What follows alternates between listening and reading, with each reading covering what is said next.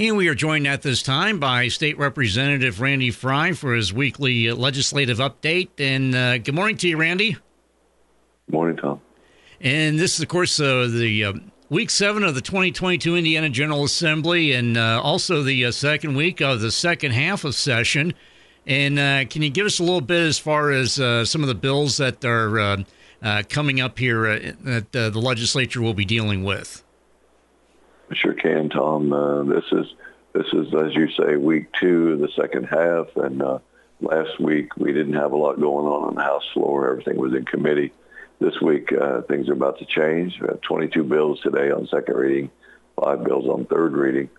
And just a little over a week from tomorrow is committee report deadline. So that simply means that any bill that hasn't been cleared committee by next Tuesday at the end of the day, that particular bill itself is dead.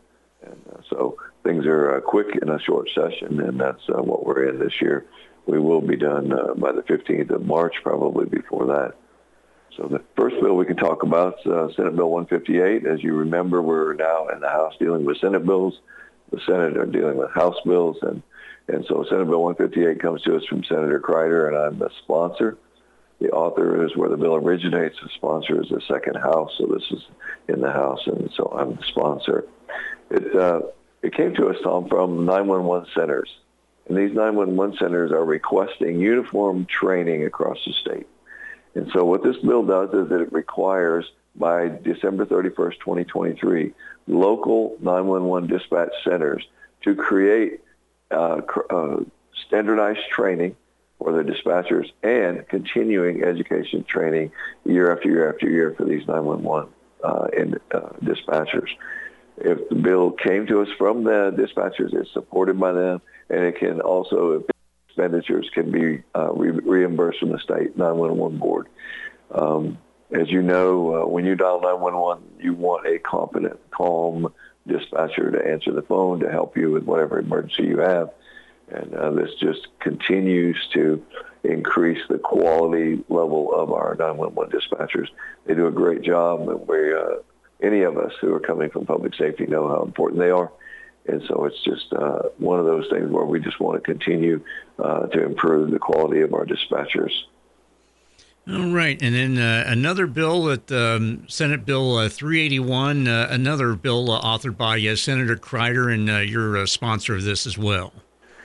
Yes, Senate Bill 381 is a bill that came to us from Homeland Security, Indiana Department of Homeland Security. And what it does is it establishes Indiana as a nuclear regulatory agreement state.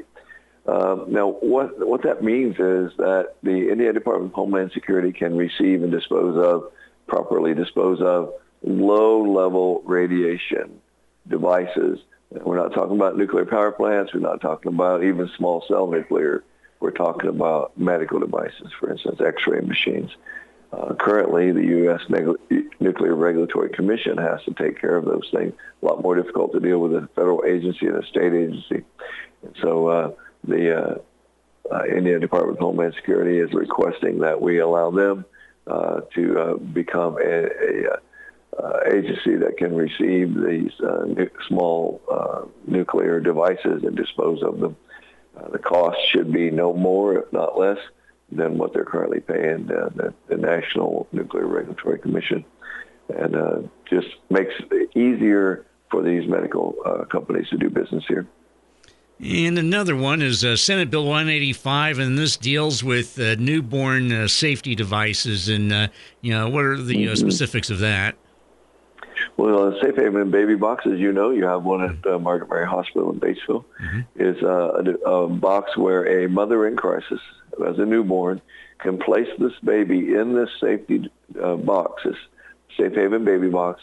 It's very warm, it's comfortable, it's safe.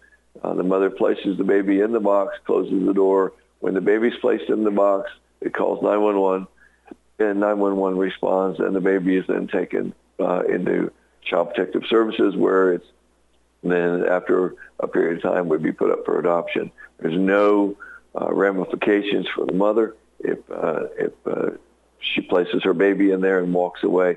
There's no criminal charges whatsoever, nothing.